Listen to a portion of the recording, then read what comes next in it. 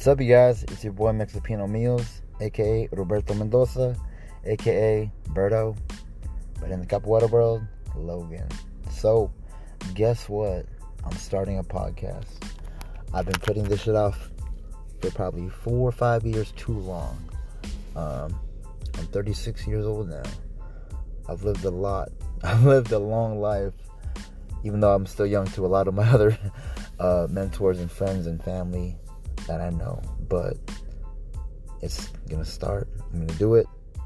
Going in, investing in myself, articulating my thoughts, and just putting it out there for anyone, even if it helps one person become inspired, motivated, influenced, or whatever, based off of what I've experienced myself. What is it gonna be about? 2 main things that I love to do: health and fitness. I love to cook, I love to eat, I love to train, work out, martial arts. I've trained in over 6 martial arts, have black belts. I've been training ever since 1999, from football, wrestling, track, cross country, Greco-Roman and freestyle wrestling, judo, aikido, capoeira, taekwondo, Muay Thai, MMA, boxing, kickboxing. Done a lot. I joined the Army when I was 25 after I graduated college with a degree in kinesiology, aka physical therapy.